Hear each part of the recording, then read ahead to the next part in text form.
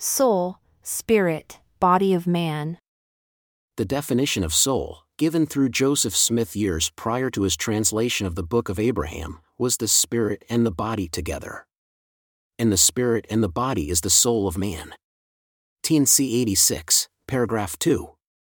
Christ, as well as the noble and great, were all embodied and therefore resurrected beings before this world. They were souls. Now the Lord had shown unto me, Abraham, the intelligences that were organized before the world was, and among all these there were many of the noble and great ones. And God saw these souls, that they were good, and he stood in the midst of them. Abraham 6, paragraph 1. Joseph Smith said, God made a tabernacle and put a spirit into it, and it became a living soul. How does it read in the Hebrew? It does not say in the Hebrew that God created the spirit of man.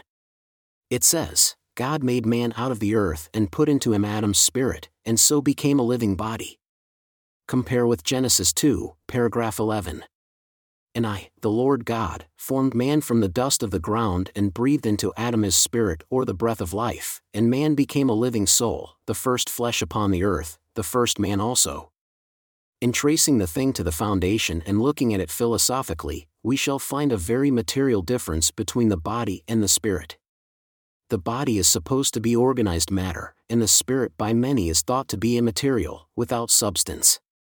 With this latter statement we should beg leave to differ and state that spirit is a substance, that it is material, but that it is more pure, elastic, and refined matter than the body. That it existed before the body, can exist in the body, and will exist separate from the body, when the body will be moldering in the dust, and will in the resurrection be again united with it. Without attempting to describe this mysterious connection and the laws that govern the body and spirit of man, their relationship to each other, and the design of God in relation to the human body and spirit, I would just remark that the spirits of men are eternal, that they are governed by the same priesthood that Abraham, Melchizedek, and the apostles were, that they are organized according to that priesthood which is everlasting, without beginning of days or end of years. Hebrews 1, paragraph 17. That they all move in their respective spheres and are governed by the law of God, that when they appear upon the earth they are in a probationary state and are preparing, if righteous, for a future and a greater glory. Speak with the tongue of angels. To have knowledge and inspiration that reckons from heaven itself. To be elevated by fire which purges sins and purifies, in effect, to receive holiness through the sanctifying power of the Holy Spirit.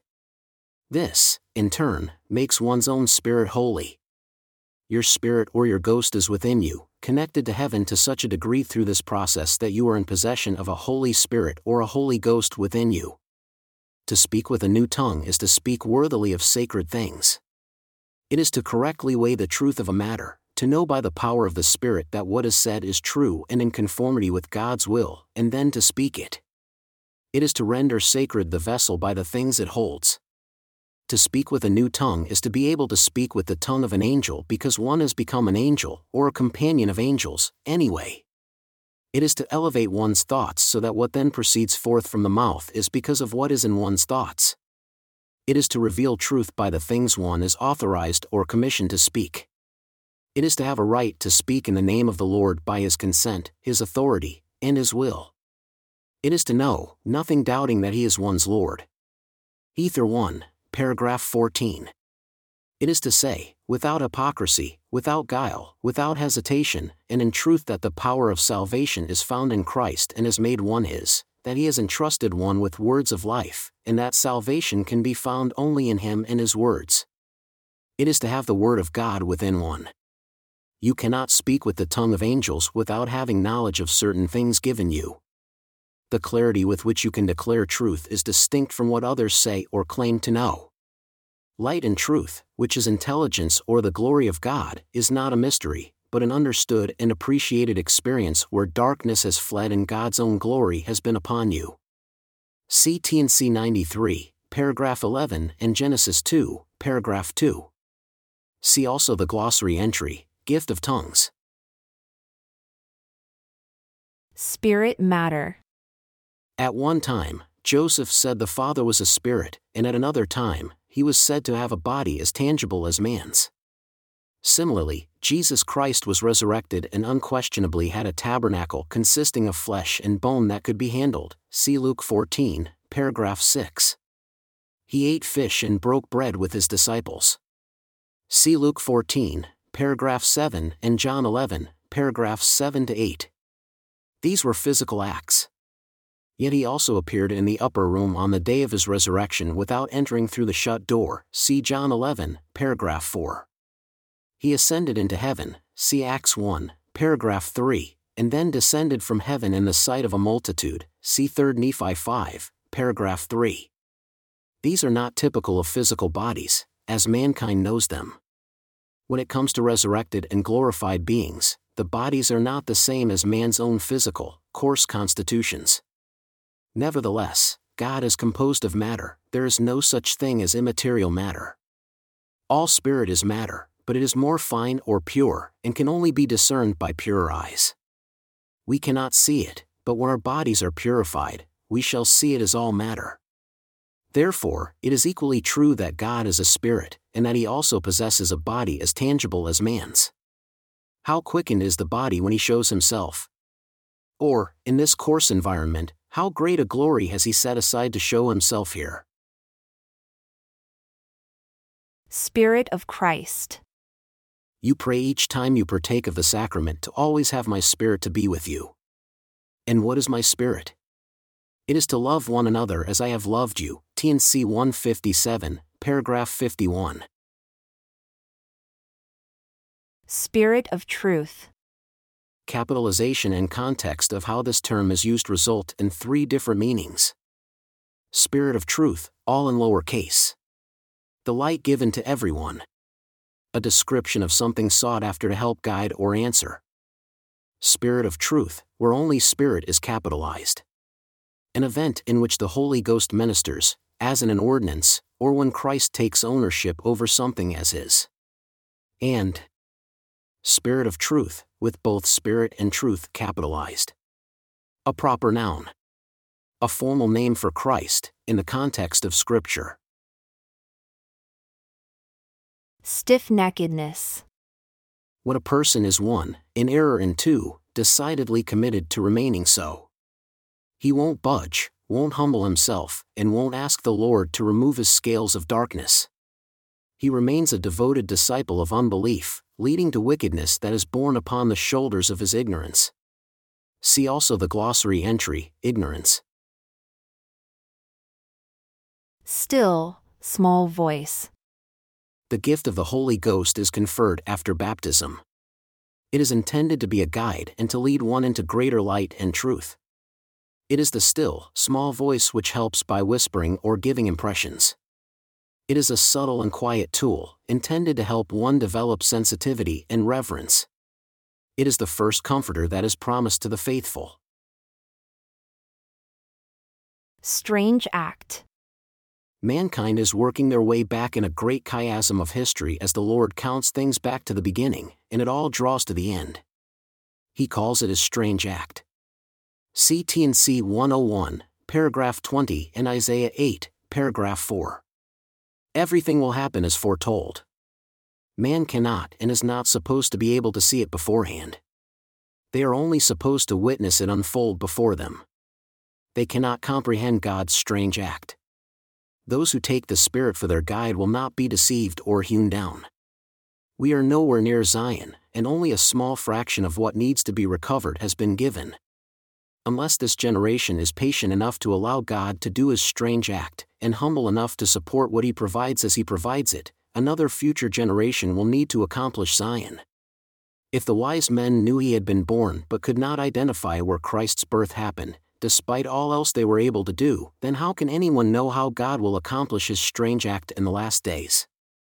Remember the modern caution in T&C 101, paragraph 20. What I have said unto you must needs be, that all men may be left without excuse, that wise men and rulers may hear and know that which they have never considered, that I may proceed to bring to pass my act, my strange act, and perform my work, my strange work, that men may discern between the righteous and the wicked, says your God. Prophecies are not given so one will know details beforehand. They are given so that when they are fulfilled, one may understand that God knows the end from the beginning. See Isaiah 17, paragraph 1. As a gospel dispensation is unfolded, the Lord will always violate rules that man thinks exist involving timing and sequence. He will confer things which apparently belong long into the process and will do it, apparently, independent of the established requirements. But his strange act is not man's. He will do as he wills. Stretched forth his hand. And now it came to pass that after Abinadi had spoken these words, he stretched forth his hands and said, The time shall come when all shall see the salvation of the Lord, when every nation, kindred, tongue, and people shall see eye to eye and shall confess before God that his judgments are just. Mosiah 8, paragraph 13. Mosiah 7, paragraph 17 helps one to understand what he stretched forth his hands means. The Lord hath made bare his holy arm in the eyes of all the nations. Abinadi is demonstrating the Lord's action, thereby affirming he is his messenger. He had been given the sign to testify and used it to declare he was a true messenger.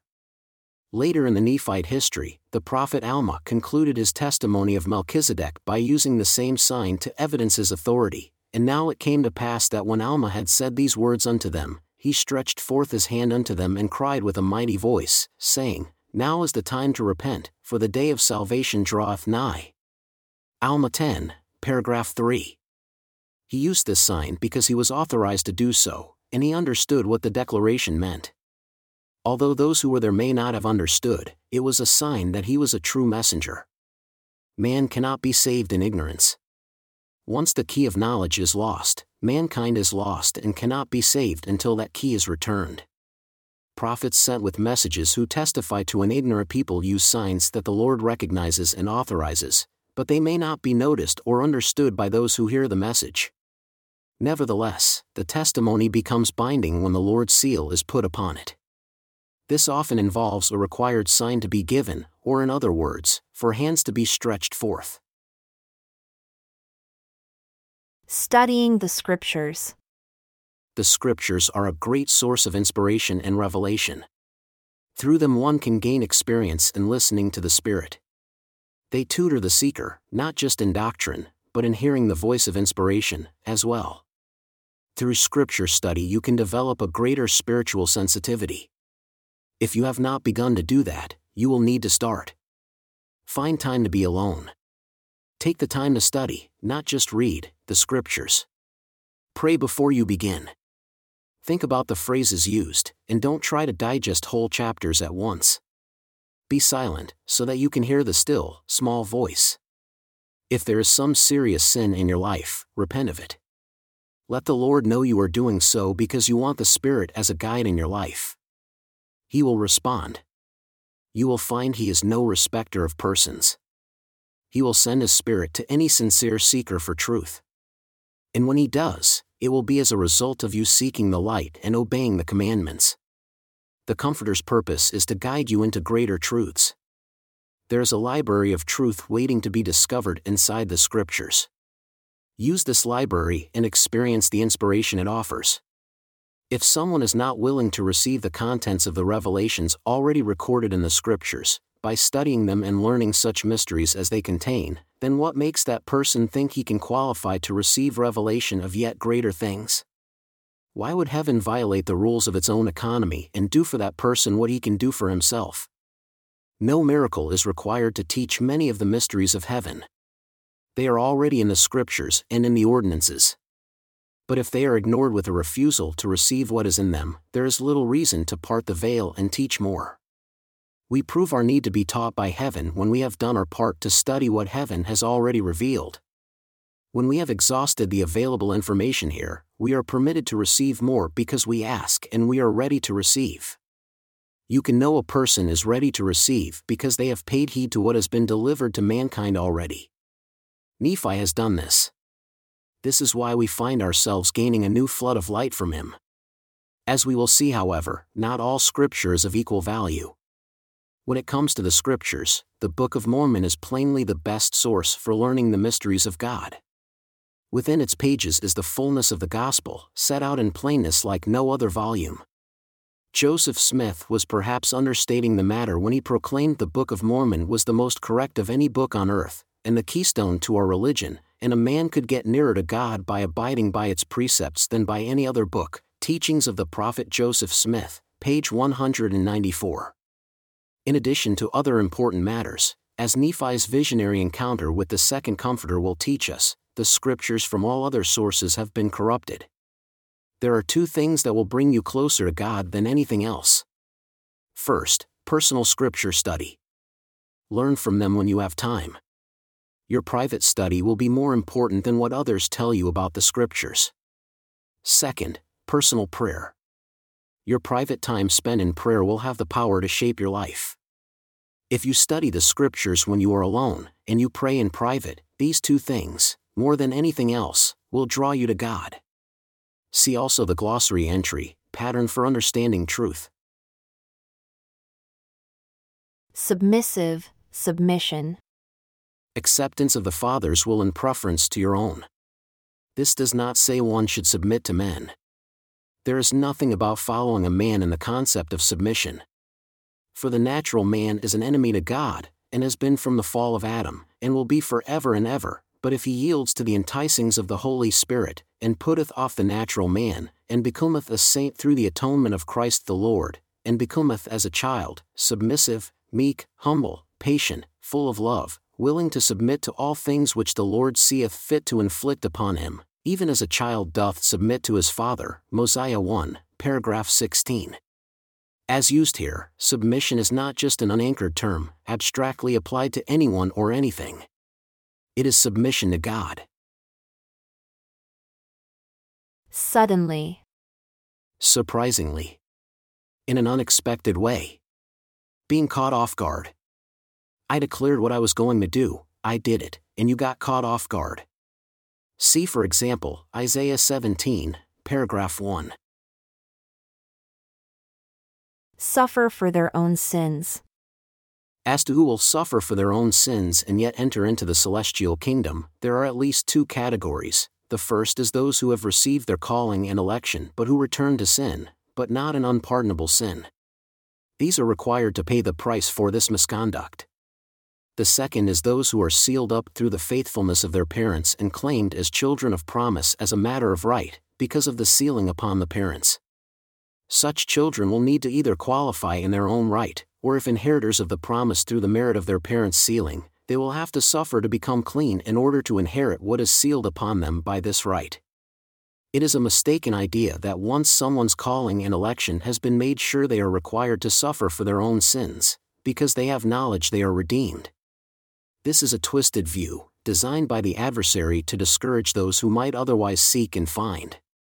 It is not that the atonement ceases to operate for the redeemed. The atonement continues to cover the ongoing sins of these redeemed souls which arise from their foolishness, mistakes, errors of comprehension, and the things they don't understand yet. Christ does not require them to do what they don't know is a requirement yet. As the gentle and kind Lord, He will forgive all they do that is wrong, while He reveals through greater light and knowledge a higher path. Surety, Christ as.